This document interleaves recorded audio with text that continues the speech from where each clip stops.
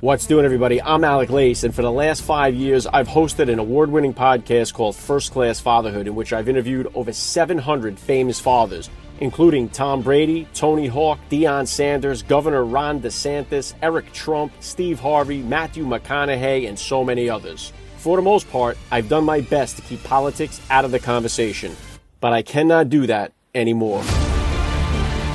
The American family is under attack. Parents are the underdog of this nation, and I am sick and tired of being sick and tired watching this happen.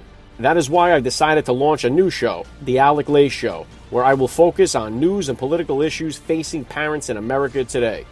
Join me as I interview guests, speak openly about the indoctrination, perversion, and outright attack on your children. That's right, your children. They don't belong to the state. They don't belong to the school system. They belong to you, the parents, as a blessing from God our Father. So hit the follow button and let's preserve, protect, and fight for the American family together. Video version of this podcast, The Alec Lace Show, will be available exclusively on Rumble. New episodes will drop every Tuesday and Thursday at 1 p.m. Eastern Standard Time.